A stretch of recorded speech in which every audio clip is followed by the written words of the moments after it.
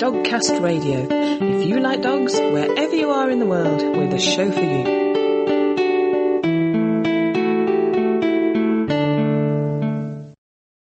Hello and welcome to episode 210 of Dogcast Radio. Dogcastradio.com is the place to go for all our other episodes, as well as dog breed information, book reviews and our blog. In this episode, we have all the info you need on dog-related natural products. I spoke to our suppliers in depth for hours about our palm oil, and we were assured that every tree that gets cut down is replaced in the same plantation with another tree, so no more deforestation happens.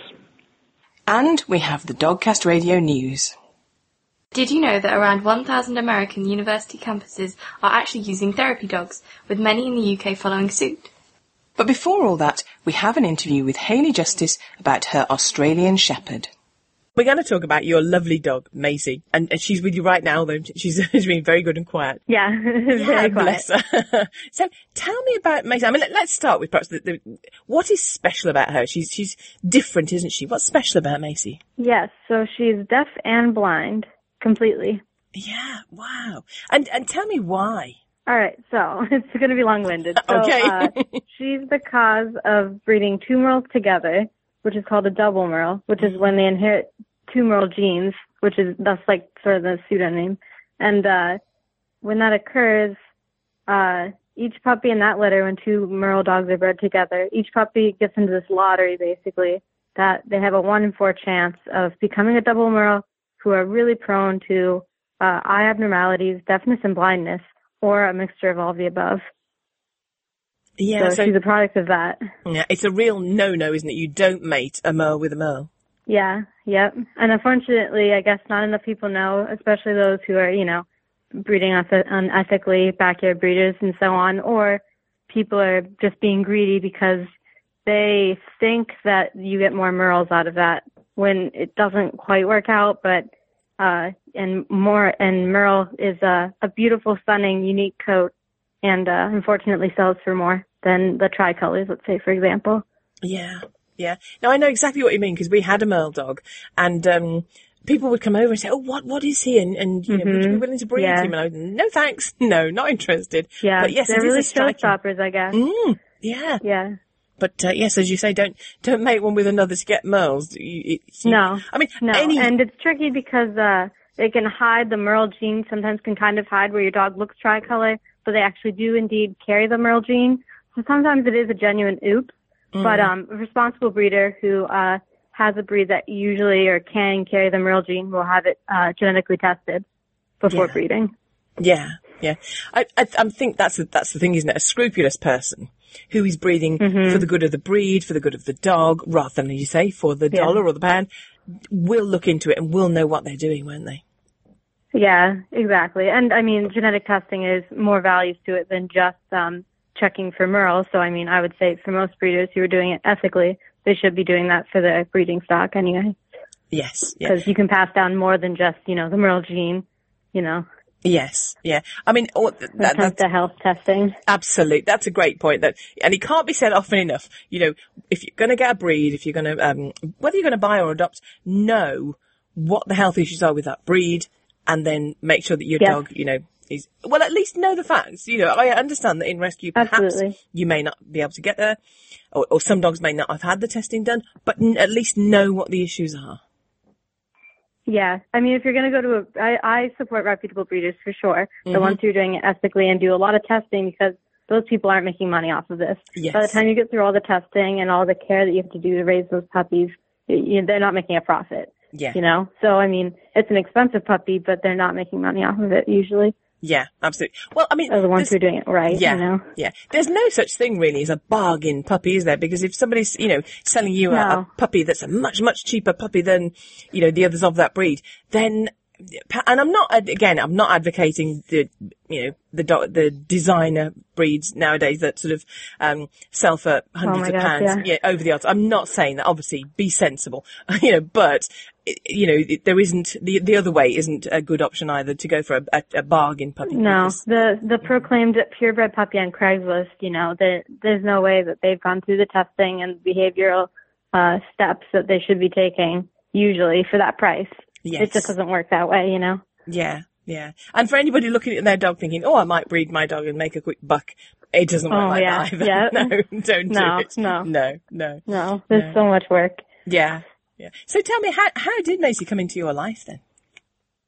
All right. So at the time, I had a much older little long coat Chihuahua who just was starting to get older, and he was my little adventure buddy, and he would go everywhere with me. So really great dog, but he was starting to slow down, and I was looking actually just to foster, and I wanted a more energetic dog, but then I also had found out about the double merle issue, basically, and I used to work at a dog kennel, and I have loved dogs all my life, and read up about them all the time. It's just a hobby. And so I sort of thought this next project that I brought on, I kind of wanted to take on a dog that'd be harder to adopt out, basically, because I had the time, and I almost wanted to make my dog a hobby for me. Mm. So I went looking into fostering a special needs dog from the start. And Australian Shepherds, unfortunately, they carry that merle gene, and it's super prone to this double merle issue. So I reached out to a local Australian Shepherd rescue and asked if they had any special needs dogs, and immediately they did, which is unfortunate. Yes. So I was assigned Maisie, who was at the time in another foster home. She was 3 months, and they had a husky, I guess, who was a little unsure of the way she acted and sort of moved around. So they were trying to re-foster home her, which is how I was sort of connected to her. Mm-hmm. So it's just good timing. Yes, yeah. So she came into your life then originally temporarily? Yes. I guess everyone nowadays, they never saw me getting rid of her. But at the time I was trying to tell myself that, I'd be able to let her go. Yes, yeah. I mean, fostering, we have to say that fostering is a wonderful thing to do. And one of my friends has fostered dogs. Oh, yeah. And it's hard work. I don't know how people do it. No. But it is hugely important, isn't it? It just takes them on from that step, from the rescue, from the kennels, it gets them used to living in a house or whatever issues there are. Oh, absolutely. I mean, it's one of the key elements to making these, state-run shelters kill-free, Yes. The way that we can help them is by supporting our communities, by giving more space for them to bring in more dogs, and giving a dog the environment to sort of have a chance to learn how to live in a home and learn a few behavior, a basic sit, gain that communication and trust for some of those dogs who may have never had that before. Yeah. It's awesome. Yeah. So tell me about Macy when she first arrived with you. Oh my goodness. Okay. So she basically sort of came with nothing. She was kind of a blank slate, but from what it seems like, luckily, she didn't really have any sort of abusive genes, from what I've noticed. She woke up, can you tell? Yes, I heard that. Goodness. So she was kind of a blank slate, so almost immediately I started just trying to train her to sit, because at the time, she was just like a chaotic little ball of, a little Australian Shepherd puppy. The biggest difference was she can't see or hear, but it didn't change her energy or her, activity. So I needed to be able to communicate with her, what the do's and don'ts of puppyhood. So she liked to chew on everything. She was a little shark with her puppy teeth. So yeah, just a chaotic dog, I guess. Yeah. It's challenging enough with any puppy, but that's hugely challenging with a dog that can't see or hear you. Yeah, it was definitely a little bit of an adjustment, I guess.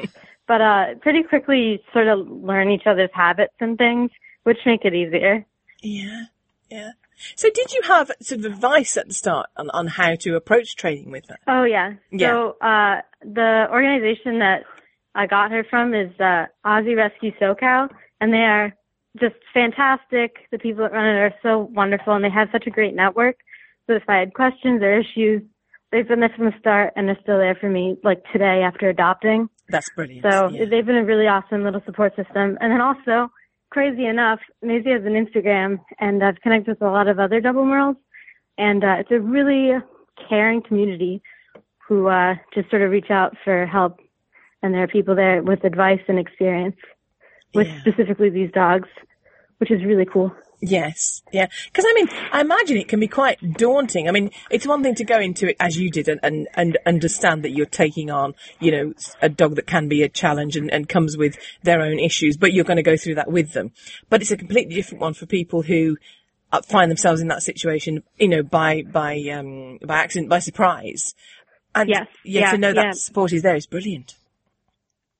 Yeah, because unfortunately these people who are, the bad breeders will get these dogs and try to sell them without someone knowing that their dog is impaired. Yeah. So that happens sometimes. They sell it just as a rare white dog. They get home, they go to the vet, and they go, your dog's deaf, So, really cool to have that community out there. Because I've had quite a few people in those shoes asking for some advice and making it work.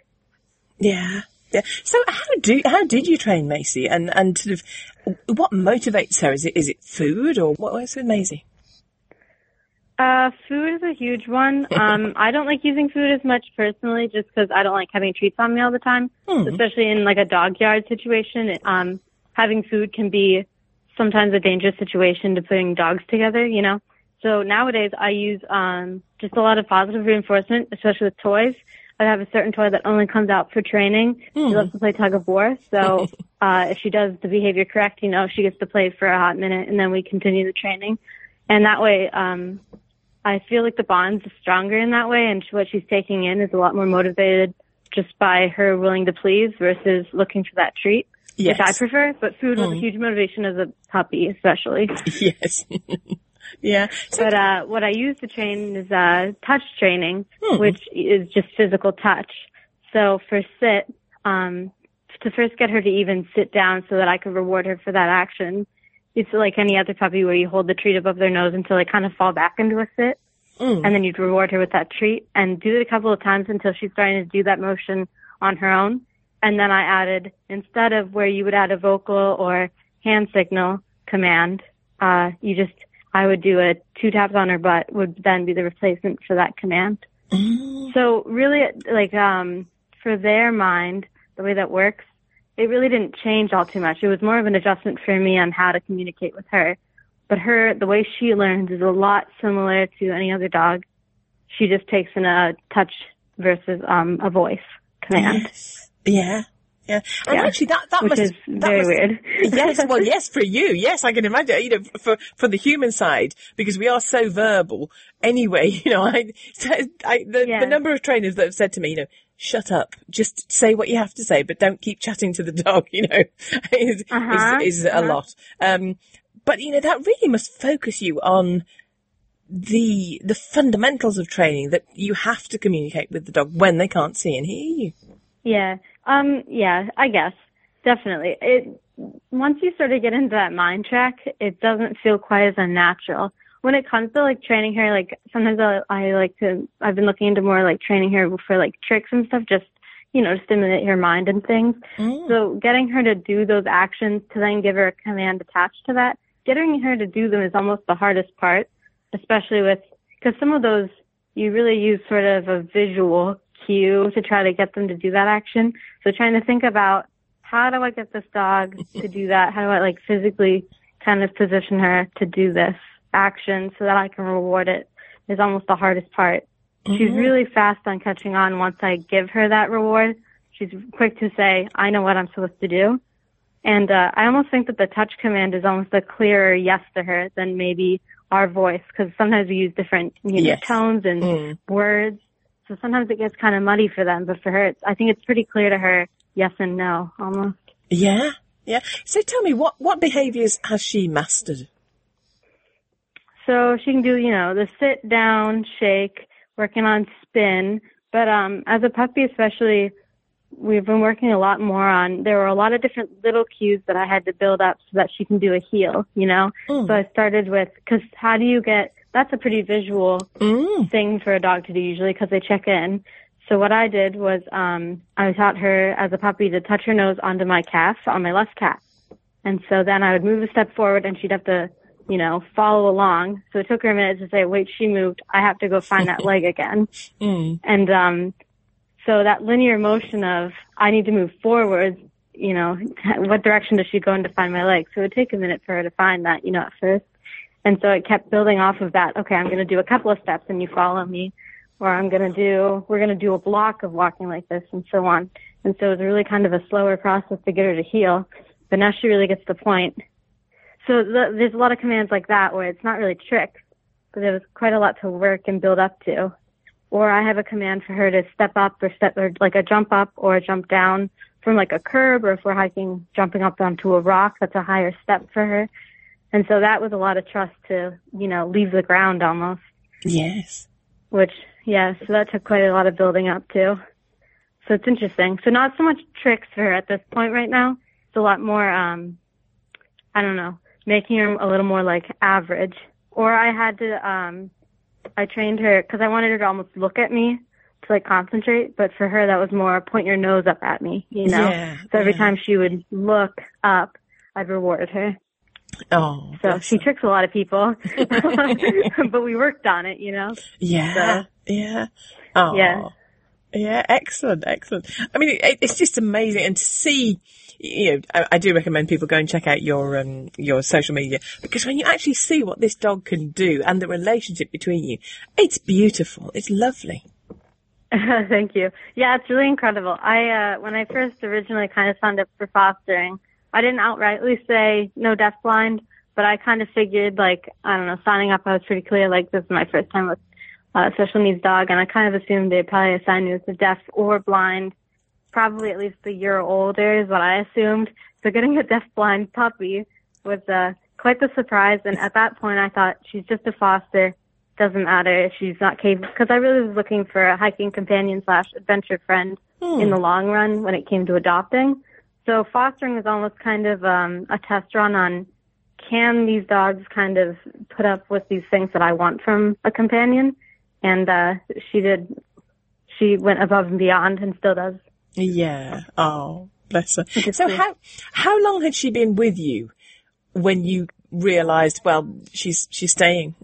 It was like, I felt a lot longer, but I think looking back at dates, it was only like a month that I had her, maybe, or maybe a little more than that, because I had done a little video of her as like a little fluffy ball doing a couple of tricks that were like sit down and shake.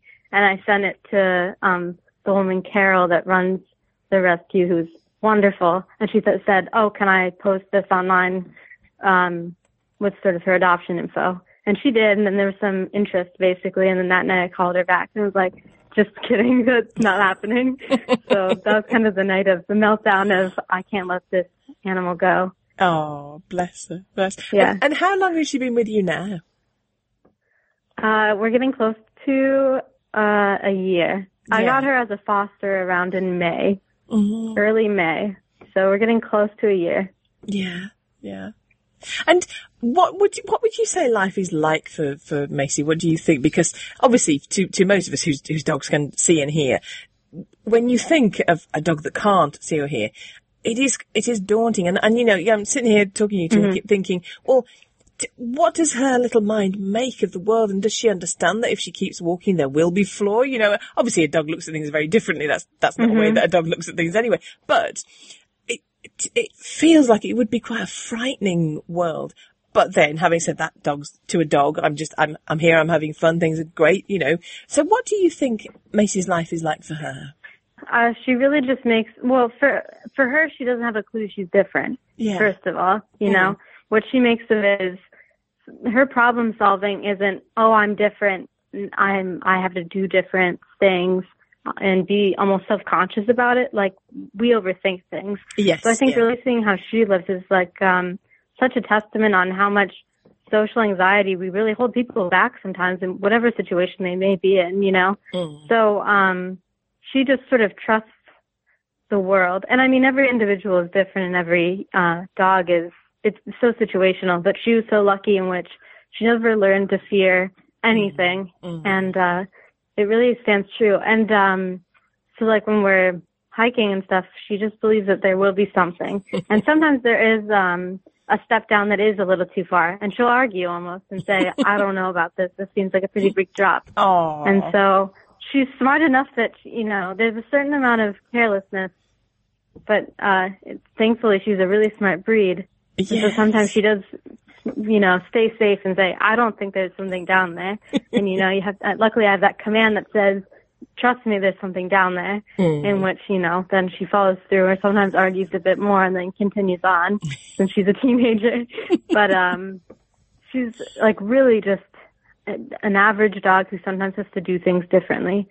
You know, like right Yeah. now she woke up and now she's playing with a toy and right now she kind of lost it and found it. So like sometimes what she does takes a little longer than your abled dog, let's say. Mm-hmm. But she sort of makes things work on her own. Yes. Yeah. You know? Yeah. So, but she doesn't realize that she's doing it differently. No. Which I think is like the freest part about her. So she's just a happy dog who has a lot of energy that needs to use it somewhere. You know? Yeah. Oh, that's lovely to hear. Yes. Yeah.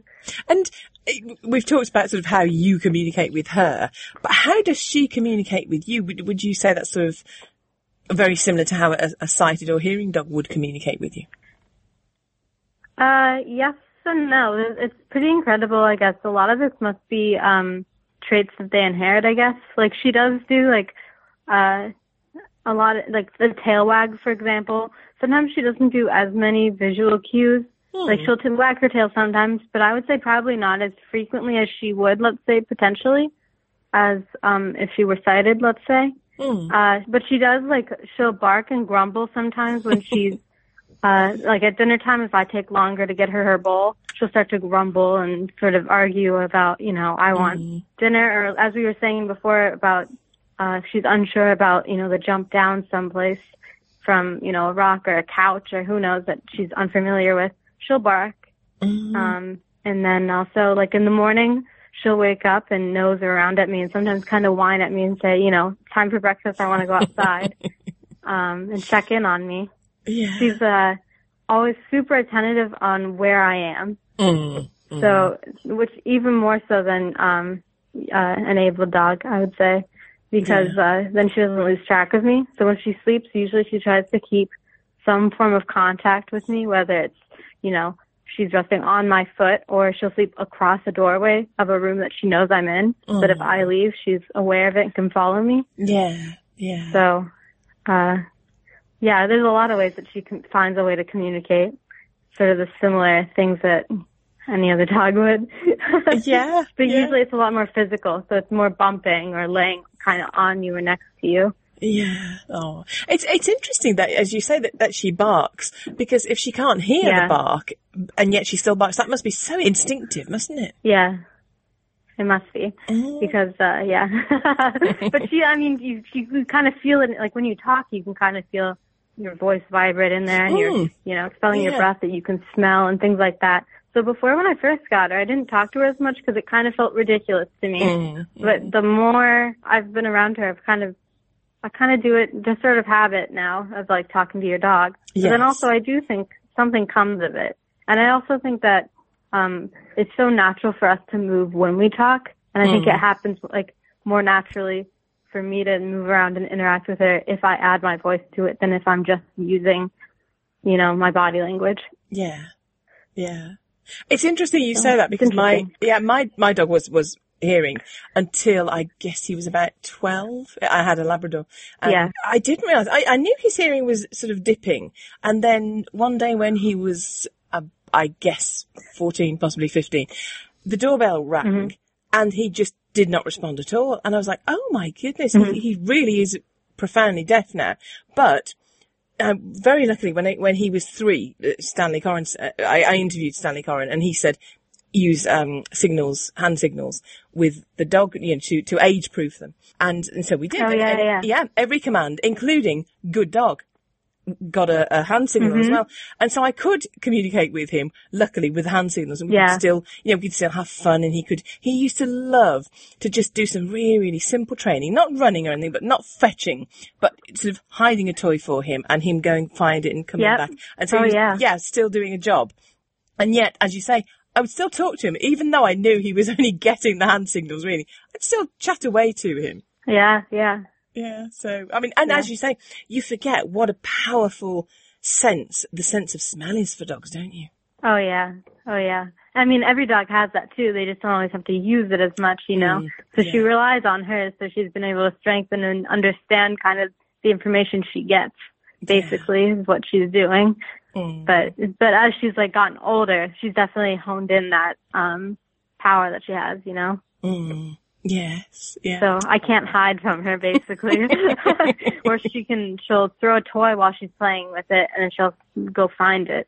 But she'll be able to use her nose and find the texture of it and everything. And she will find that specific toy that she threw. She doesn't want a different one. She wants that one. Oh. So she's very picky. Yeah. Good for her. Yeah. She's not taking anything. That's lovely. That's lovely. So, is there, I'm aware that sort of time is passing, but is there anything that we haven't covered about Macy that you'd like to say? I guess if people are interested or want more information on them or whatever, there's a great rescue 501c who also has a ton of information on double Merles and training special needs dogs called Keller's Cause, like Helen Keller, the last name. Really great organization, but also, I mean, for anyone who may have deaf or blind or both or impaired dog who's looking for more information, there are videos on how to actually train these animals. She has some amazing training videos, and also her dogs are so complex with the abilities that they have, and she does obedience competitions or agility, I believe, with a deaf dog, and it's incredible what she can do. But also her resources that they have are so powerful and helpful. I use them a lot when I was first learning sort of how to communicate with Maisie and train her, because she sort of has videos of like step-by-step on, training sit or down or just sort of communicating with them, because it's sometimes hard to visualize it. But seeing her interact with these dogs is pretty helpful. Yes, yeah. Oh, that's brilliant. We'll put links on the Dogcast site to all of those. That's brilliant. Yeah, yeah. And tell us about Macy's own Instagram and her social media. Oh yes. So her Instagram is @Maisie_the and really cool, fun, just sort of world in which I get to sort of share our adventures. We like to go hiking or to the beach, or I make my friends go camping with me and just enjoy my dog with me. And we also try to spread awareness on this double Merle issue and post a lot about kind of the science on it and just raising awareness on that. And then also just trying to gain advocates for special needs dogs. Because I think when you hear deaf-blind and you think of, I think Helen Keller is the biggest name that I think everyone says to me whenever I go, oh, I've got a deaf-blind dog, and they go, oh, Helen Keller dog, So I think that's sort of the biggest name that you think of when you hear that. And she was a total inspiration, but also the way humans have to interact with the world with a disability versus how a dog does is so different. I mean, we're a lot more complex in our society. There's a lot more things that we have to sort of work with. But dogs are so capable with whatever disability that they're handed with, it seems like. And I think sometimes we can't kind of fathom what they're capable of. So we like to just sort of share that for most of us that are just looking for companions, these animals are more than capable of what we'd like. And maybe these dogs might be the one for you, since unfortunately there are rescues full of them who are looking for homes. Absolutely, absolutely. And as you say, they don't feel sorry for themselves, and they don't want people to feel sorry for them because they can have a great life. And as you say, when you see a blind or deaf dog doing agility or doing a sport, and you just think, my goodness, it's just amazing because they get on and do it. Yes, you have to adapt it, but they just get on and do it, don't they? Yeah. And then there's also like scent work, for example, scent trials and things, in which I think, your dog kind of has a one-up in that situation because it knows a lot more than some of these other abled dogs, which is kind of a cool sport to get into because you kind of go in with the upper hand for once, which is fun. It's lovely to know that Macy has fun and a good life. But how awful is it to also know that she has to overcome blindness and deafness because either through ignorance or greed, she was bred that way. Please help spread the word that double Merle matings should be absolutely avoided. Thanks to Hayley for telling me about life and training with Macy, and good luck to both of them for the future. Handle every stressful situation like a dog. If you can't eat or play with it, just pee on it and walk away.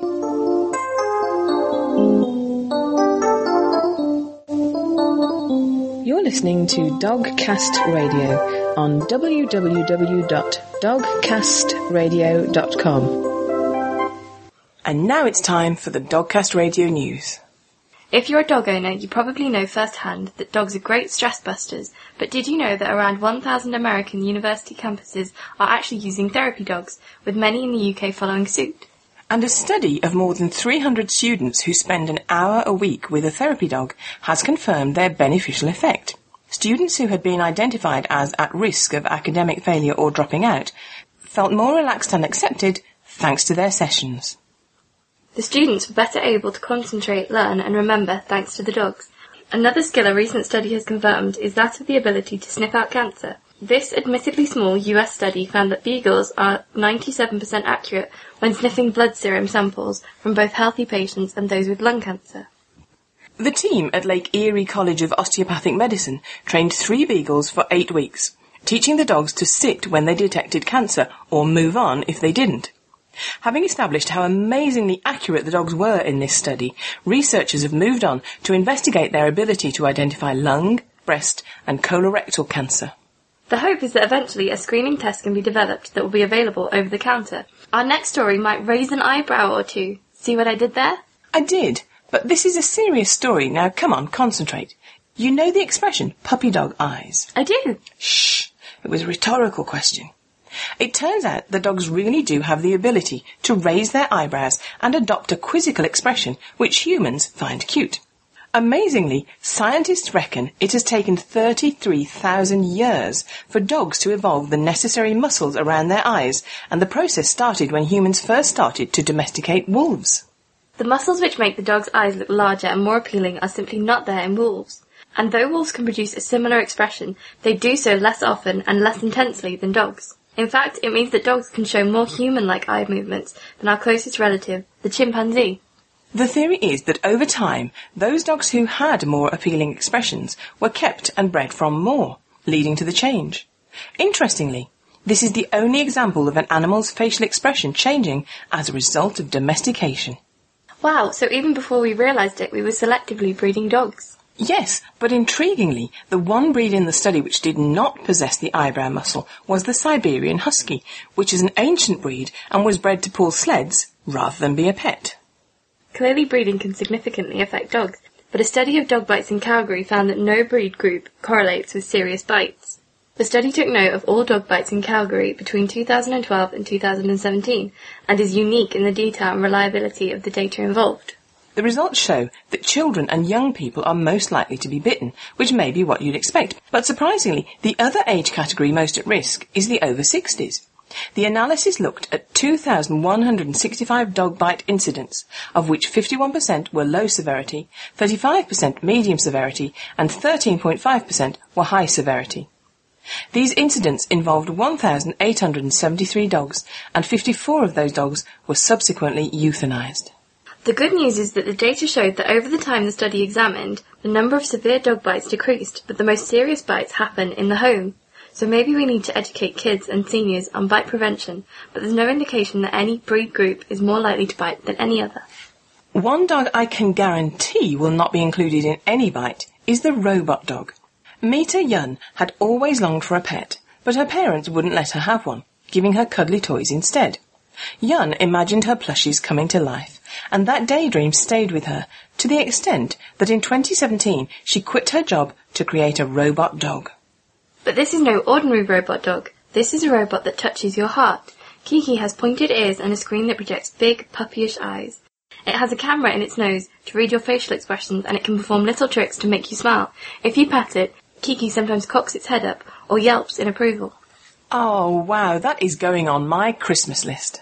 You'll have to make sure Santa thinks you've been a good girl then. Maybe I'll just save my pocket money instead then. Just in case. Back to biological dogs now, and a team at the University of Sydney have been investigating the origins of the Australian Kelpie, looking at similar characteristics shared by the Kelpie and the dingo. They have distinctive pricked-up ears, similar body shape and coat colour, but apparently these similarities in appearance have different genetic causes. The Kelpie breed was developed from the Scottish Collie and taken to Australia in the 1800s.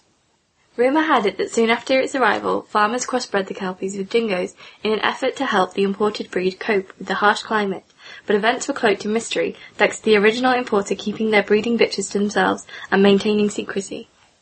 A team from the University of New South Wales carried out tests in an effort to determine when, and if, the dingo genes had been introduced to the Kelpie line. But in a surprising turn of events, it's now thought more likely that dingoes have Kelpie genes than the other way around. Sadly, this comes from some Kelpies being left behind when people abandoned their farm. The poor Kelpie, having lost their human family, would assimilate into the local dingo population. It's amazing the insights modern technology is giving us into our dogs. It is, but their loyal, brave nature is something that time hasn't changed. And when a dog owner got stuck knee-deep in mud near the Potomac River in Maryland, he began to despair of freeing himself. But as he was panicking and sinking, his dogs ran off and barked at a passing cyclist. The cyclist heard the sinking man's cries and raised the alarm, and the man, who was 87 years old, was pulled from the mud, sustaining no injuries. What clever dogs. That's all we've got time for. See you next time. I feel sorry for people who don't have dogs. I hear they have to pick up food they drop on the floor.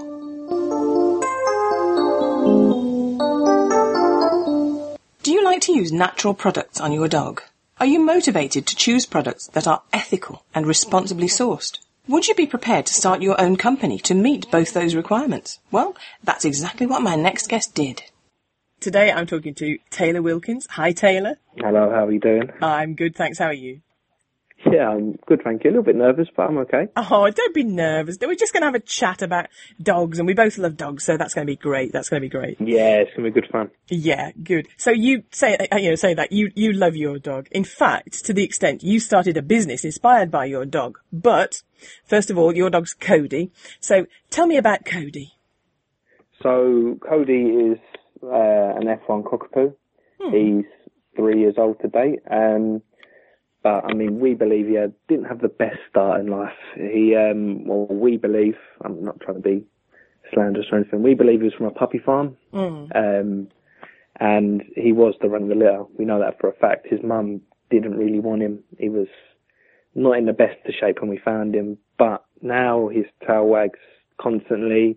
He's happy, the happiest dog I've ever seen. He's a little bit timid, but still happy. So if you leave the house, you come back in, he'll be waiting with his elephant in mouth, tail wagging to give you the best welcome. Yeah. We love him so much, but I think he come at quite a trying time for our family. So my sister was diagnosed with cancer 3 weeks after he arrived, and he just becomes such a constant in our lives and such a great source of comfort. Yeah. So I think that's why we're so attached to him. He just is that comforting and kind of makes everything better. Yeah. His tail's just going. He has no idea around the world around him, and he's just so happy. Yeah. And it's amazing. It really is. He does lift everyone's spirits. Oh, bless. I know. Do you know, time and time again, as I'm listening to people and thinking about my own dogs, and you think the power of a dog is just amazing. And oh, yeah. They're just there. Absolutely. Yeah, they're just there for you. And whatever the situation, whether you're happy, I always think, if you come into a room happy and you're singing and doing a little dance, the dog goes, hey, what we doing? And they join in. Yeah. But if you he's involved that happy, yeah. Yeah, but if you come in and you sit down and with your head on your knees and you cry, and your dog's there saying, I'm here with you, I'll sit with you, I'll cry. Yeah. And they never say the wrong thing and they're always listening. Oh, never. They'll nuzzle up and make you feel better. It's amazing. They match your emotions amazingly. I don't know how they do it. I know. But they can match your emotions so well. Yeah, yeah. And sometimes you mix with people and you think, oh, thank goodness for dogs, because people will drive you mad, Oh, absolutely. Yeah. Absolutely. He is so, like, when people come in to your house and say, oh, I'm not too fond of dogs, you kind of think, well, it is my dog's house, so yeah. You're going to have to get on with it. Yes. Go find another house then. Yes. You ain't welcome me. That's terrible to say, isn't it? No, I know what you mean. It's funny. It's also, I find it's the attitude, because if people sort of say, I'm sorry, I'm not that keen on dogs, can you keep your dog away? Then I'm more likely to do it. Whereas if they kind of come in with the attitude of, I'm a human and that's just a dog, move it. And I'm more likely to say, no, we'll stay in the kitchen. He sits on the sofa with me. Yes. He sits on the sofa next to me. You can sit on the floor. Yeah. That's okay. That's terrible. To clarify, no one will sit on the floor in my house, just to clarify. I mean, unless you want to. I'm not one to judge. If they don't like dogs, they can... They're lucky they're not sitting on the pavement, Taylor. Yeah, well, it's more unlucky for them. I mean, they miss that part of life. Yes, yeah, that's why I think it's you. If you've never loved a dog and had a dog love you, you've missed out on so much. So, Oh, yeah, 100%. Yeah. 100%. yeah. How is your sister now? Is she okay? Getting there. It was a little bit of we got the all clear and was all happy, and then it come back with a bit of a vengeance. But again, we're just going to do what we did the first time and just be at his game. And I think that's it. That's how life is. It's a game of wins and losses. And took the win, took the loss, and now we're about to go get another win. It's fine. I mean, it's how it is. And Cody's still making everyone feel better. Yeah. Oh. The same old. He's doing his job. Yeah. Well, look, love to your sister. It sounds like she's got a great team of people around her and the right attitude. So lots of love to you all and best of luck. Thank you very much. So obviously you're coming from a place where you want everything in life to be as healthy and good for you as possible. So tell me, how did Cody inspire you to start your business? Well, I think it wasn't just Cody. It was, I think, anyone that's suffered any sort of trauma at all, so a loss of a loved one or anything like that, they'll know you reevaluate life massively. And after Jenna, it changed all of our perceptions, but for me, it was just a bit more, I've always loved business and the idea of having a business, and Cody is such a massive part of my life, and I thought, you know what, if I love him so much and I love business, it's just a perfect harmony. Yeah. And that's where it just kind of, the idea was born, and then little things happened. I thought, oh, hang on, we could do that, we can do that, and it was just kind of, it sounds stupid, this kind of stars aligned almost, where it was just little things happened. I thought, oh, actually, that's a great idea. And then as I started researching into things, more things come up, and I mean, I'm sure we'll talk about later how the products and everything like that, but yeah, it was, I think, my love for business and my love for him, and I just married it together. Married it together, sorry. That was terrible pronunciation. Yeah, and that's just how it was born. Very, very simply. It wasn't anything, it wasn't any miracle or anything. It was just very simple, sitting there with my dog by the fire and thinking, oh, you know what? This could actually be amazing. And that's how it started. Yeah, yeah. I mean, I find it so inspirational when people have an idea, because we all have those moments when you go, oh, that'd be quite interesting to do. That'd be good. And then maybe you try or you don't, and the moment passes and you move on and it never happens. So I think that's brilliant to actually have the idea and run with it.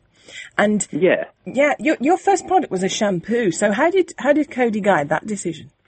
So it's not quite a shampoo. It's a dry wash shampoo. So it's like no water's needed. Cody is an adventurer. He loves the forest, and we take him off the lead and he'll go off and he'll rummage around. It's usually around mud and water. That's his preferred area. This has kind of led to us being a bit stuck, because we groom him every 6 weeks and we had to wash him in between. But the idea of washing him constantly, it wasn't sitting with me very well, because it strips the oils out their hair, and we kind of thinking about, well, why can't we have like a mid-groom type of product? And that's where that kind of was born. I thought we can do this without having any consequences, almost. So we can, it's nice and easy, it's quick, and he can go and run off getting smelly in the nicest way. And we can have a nice, lovely dog cuddling up to us in the evenings. Yeah, yeah. Well, that then, life is great for your dog, because, you know, they all want to go off and, well, most of them want to go off and you say, get smelly and dirty and be a dog. You know, we had a little white, Bichon Frise, and she looked a little angel, but she loved to get in the mud and the dirt, and one of her favourite things, which it was before Lungword, before we'd heard much about Lungword, and she used to like to lick snails. So we had to be, you know, we didn't let her do it if we could avoid it, but she was a real, well, you know, sometimes you can't avoid it. I mean, they're 50 foot away and they're doing something, you can't stop them. Yeah. But, as you're saying there, she's white, and the mud would show up Yes. from a mile away. So Yes. Cody's a blue roan, he's got his grey, white, black, and it just, some parts he's okay, his little black patches, you can't see anything, but his white patches just shows up and you can just see from a mile away, like, yeah, he's rolled in mud, lovely, great. Yeah. So Right he's from the happy. car. Yes. Oh, I know. I have to wash the blanket in the car a lot, don't you? Oh, yeah. Every other day, that's all right, he's happy, that's the main thing. Yeah, absolutely. That should be the priority, shouldn't it?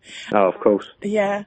So you want products that are good for dogs, but you've also decided to source your ingredients, is that's the word, responsibly. So why? What was behind that? Why have you chosen that responsible sourcing? Yeah, well, as we spoke about earlier, it's a new wave for businesses to act responsibly and source responsibly. I mean, for me, I look at everything and think it has such a knock-on effect that no one really thinks about. So take, like, I don't know, cosmetics, for example, like it's been tested on animals, or, even fish. If the cod isn't line caught, and it could be net caught, and all other fish get caught up in it, and there's such a catastrophic event where, or palm oil is obviously just hitting the headlines massively, and I'm sure we'll touch on it later. Oh, yes. Making sure that that's from a responsible source, like a certified supplier. I think little things like that, and the little choices make such a difference, because it puts pressure on businesses, as a consumer, it put such a pressure on businesses to make that change. Yes. If someone didn't buy their product because it's not responsibly sourced, they will change eventually. And then within, hopefully, a couple of years, everything is responsibly sourced, and we can live like harmoniously in the planet with everyone. And it's not a massive problem of headlines of deforestation and decline in habitats and populations. And it would just be nice to see that change. Yes, absolutely. And as you say, it's us as consumers who make that difference. And it's very easy to think, you're just one person and you get lost in a sea of customers. But if we all make those right choices and decisions together, we can put the right pressure onto companies, can't we? Oh yeah, 100%. But I think from my standpoint as, extremely small business owner within the sense of all the other companies, it's also my responsibility as well, because if I don't give that option of we are responsibly sourced and we are all natural and everything along them lines, it gives people that option. Because if there is an option there, they're still going to buy the product, then I'm adding to that problem. That's how I see it anyway. Yes, yeah. As you say, yeah, we need those products to be on offer for us to make those choices. Definitely. Yeah, of course. Definitely. Yeah. So you mentioned palm oil, and that's a hot issue at the moment. It keeps hitting the headlines. Why, and do you use palm oil? So we do use palm oil, but I'll touch on that later. So palm oil has been hitting the headlines, and unless you're living under a rock, you must know about it. So I think from what I've seen, the big thing is deforestation on primary forests, the forests that haven't been touched by man. Yeah. The impact on animals, like, for example, orangutans. They've been hitting the press a lot. So they've been on the critically endangered list, I think, since the millennium, I believe. I think I'm correct there. And their population has declined by 80% in the last 75 years, mainly through deforestation. And poor working conditions, child labour is apparently, if you believe the headlines, going hand in hand with palm oil. I think the main thing for that is there's such a demand for it. Palm oil is in 50% of the products you see on a supermarket shelf. Yes, it's in a heck of a lot of things, isn't it? It's in so much. That was such an issue for us. So saying we have to use palm oil. Oh, we don't have to, but palm oil is an incredibly good conditioning agent, which is in our products, as well as aloe vera. We did originally look at cutting it out completely. We spoke to suppliers and said we don't want it. They advised us that it was a bad idea to cut it out, as it would cause problem with the formulation. So we looked at a responsible source So basically, our palm oil is RSPO. RSPO is it's an organisation. It has 7 different organisations within that, from producers to farmers to suppliers to banks, everyone. NGOs are in there as well. They basically do a lot of things, but they regulate palm oil. It's done so we can use palm oil in a responsibly sourced way. So they have a list of criteria that every plantation has to meet. And if they don't meet these criteria, they're not certified and they're not responsibly sourced. So it's no primary or biodiverse land can be converted into plantations. All wildlife is protected on them plantations. So there was headlines of clubbing of orangutans a little while back. Land can't be taken from indigenous people. So there was, again, headlines of indigenous people being robbed of their land. And the working conditions must be improved. So they operate on a fair trade system, no child labour, things along that lines. All of them plantations are certified by a third party. So I spoke to our suppliers in depth for hours about our palm oil, and we were assured that every tree that gets cut down is replaced in the same plantation with another tree, so no more deforestation happens. Yeah. So, like my point, this has to happen, because if there's such a problem, then we have to do it. The only problem is we can't cut out palm oil, in my opinion, because it's in so much, but it's such an efficient crop. So palm oil produces 4 times the amount of oil for the space it uses in comparison to any other substitute, such as soy or coconut or anything like that. So it's extremely efficient.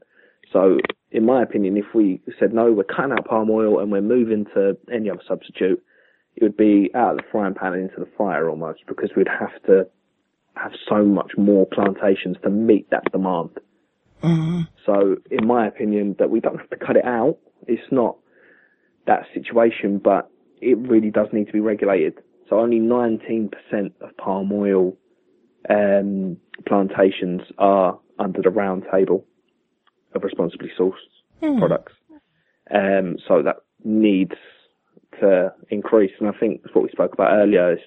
It's our responsibility as suppliers and producers. Yes. To make sure them products are on offer for consumers. And I think that's it really. We can make sure it's responsibly sourced because it's there. But I think it's just a little bit more complicated. In the nicest way. Yeah. A little bit more complicated to find and to source. So once it's there, once it's sourced, it's okay. It's not that hard. So there's no excuse really. No. And as you say, it is something we have to do.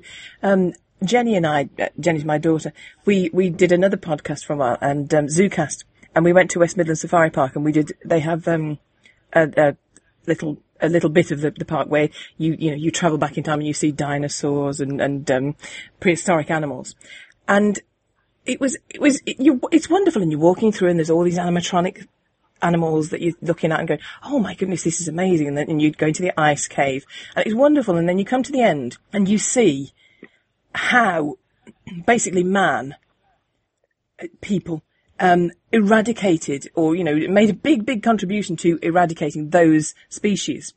And you think, isn't it sad? And then there's a exhibition at the end of that little section talking about the animals, the species that we are, if we're not eradicating, we're not helping them to survive. Oh, well, yeah, we're very close to doing it. Yeah, yes. I mean, it's absolutely crazy. I mean, there was a show, what was it called? I think it was Our Planet by David Attenborough. I'm not sure if you saw it. I mean, if you haven't, you have to give it a watch. It is it's eye-opening. It really is. The damage we are doing. Yes.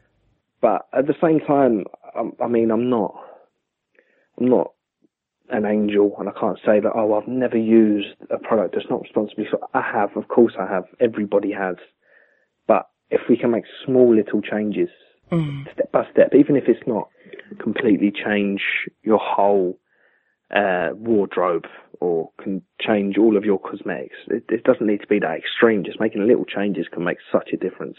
Yeah, yeah. And I think sometimes you come across this, you know, for example, the orangutans and the palm oil, and oh my goodness, I'm not going to have palm oil. And then, as you say, you get lost in, oh, I'm busy, I've got to have this product, I'm going to buy it, and you know, and then you're guilty and you buy it. But then gradually, the idea flourishes in your conscience, and sort of you do think, I'm going to have to start looking into this and you know, making better choices. So I think sometimes it takes a while to take root, but then once you realise what you're doing and what you should be doing, then, you know, it's once you're aware of things. Yes, we've all bought the wrong things and done the wrong things and made, you know, mistakes. But now, once your eyes are open to it, it's then, what do you do then? Do you think, yes, actually, now I know, I'm going to make better informed decisions and I'm going to help the planet to, you know, to survive and then help those species to survive. It's what you've got to do, isn't it?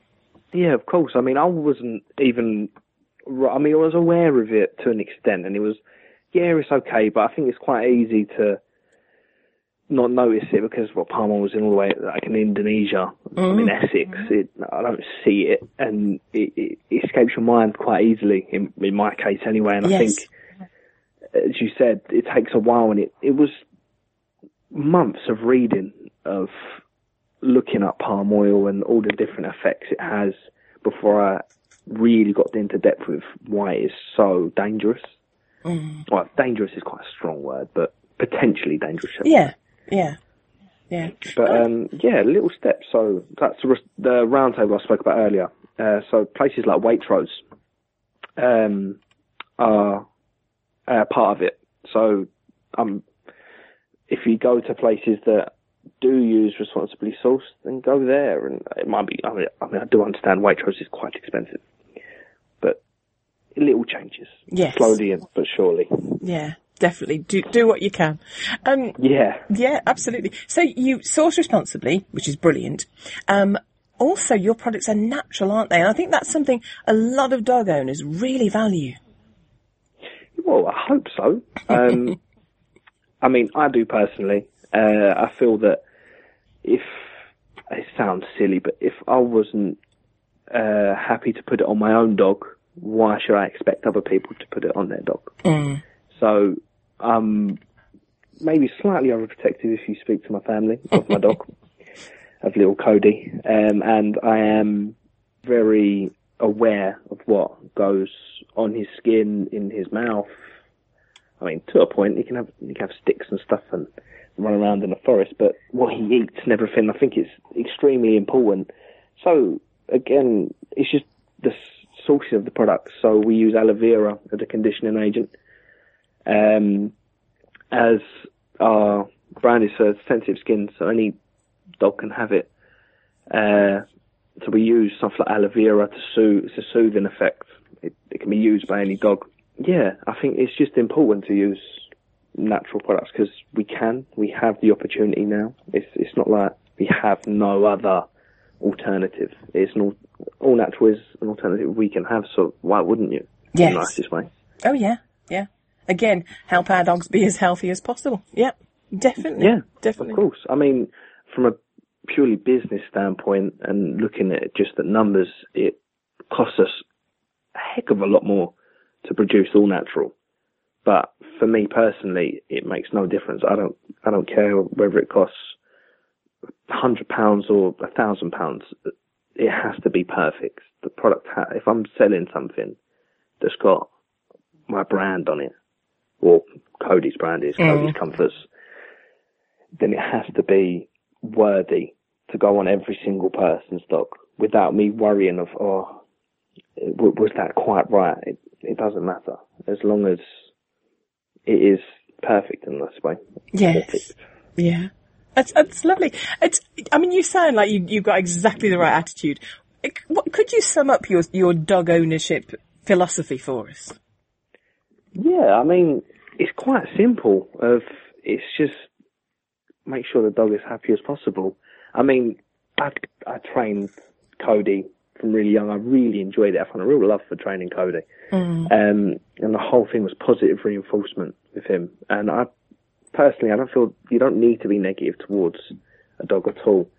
So Cody's quite timid, and we have to nurse the confidence out. And I think that's just positive encouragement, positive reinforcement. He's scared of his shadow, but it's weird, like inanimate objects, his bowl, anything new, a new lead, he'd be scared of. Oh. But, I think it's just positive reinforcement and just being as loving as possible, really, because they'll return that tenfold. Yeah, oh, absolutely. Yeah. Oh, that's lovely, yeah. Do you know, I can remember asking, somebody I've interviewed several times, Graham Sims, and he was a working shepherd and he did displays with his dogs. And I said to him, what's the best advice you could offer to dog owners? And it really surprised me because he said, love your dog so much they can't resist you. And I just thought that was lovely. Yes, amazing advice. It really is, because they just will repay it in tenfold. Yeah. They can't put a paw wrong. Yeah. They really can't. Yeah. Oh, lovely. Taylor, is there anything else that you wanted to say that you haven't had a chance to yet?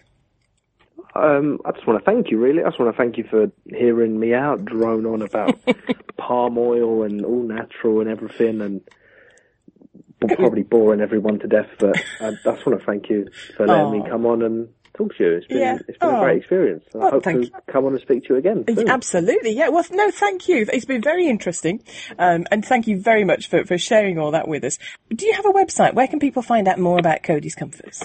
At the moment, our website's had a little bit of a hiccup, so we've pulled it down, but we're mainly on social media. Okay. So we're all over Instagram.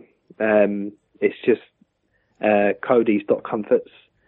Facebook, just search Cody's Comforts and it'll come up, and you'll see Cody's face covered in mud, probably. With a big grin. Yeah, so I just want to, if anyone has any questions, just feel free to get in contact with us through Instagram, give us a DM or an email. It's all over our social media, you can find us.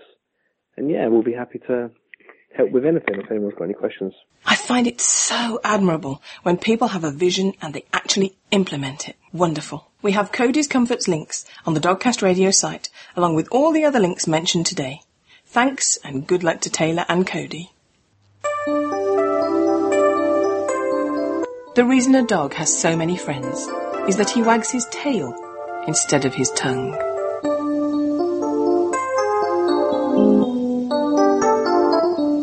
There's just time before we go to mention the sad story of Chihuahua Gizmo, whose owner says it was snatched from the garden of their Devon home by a seagull.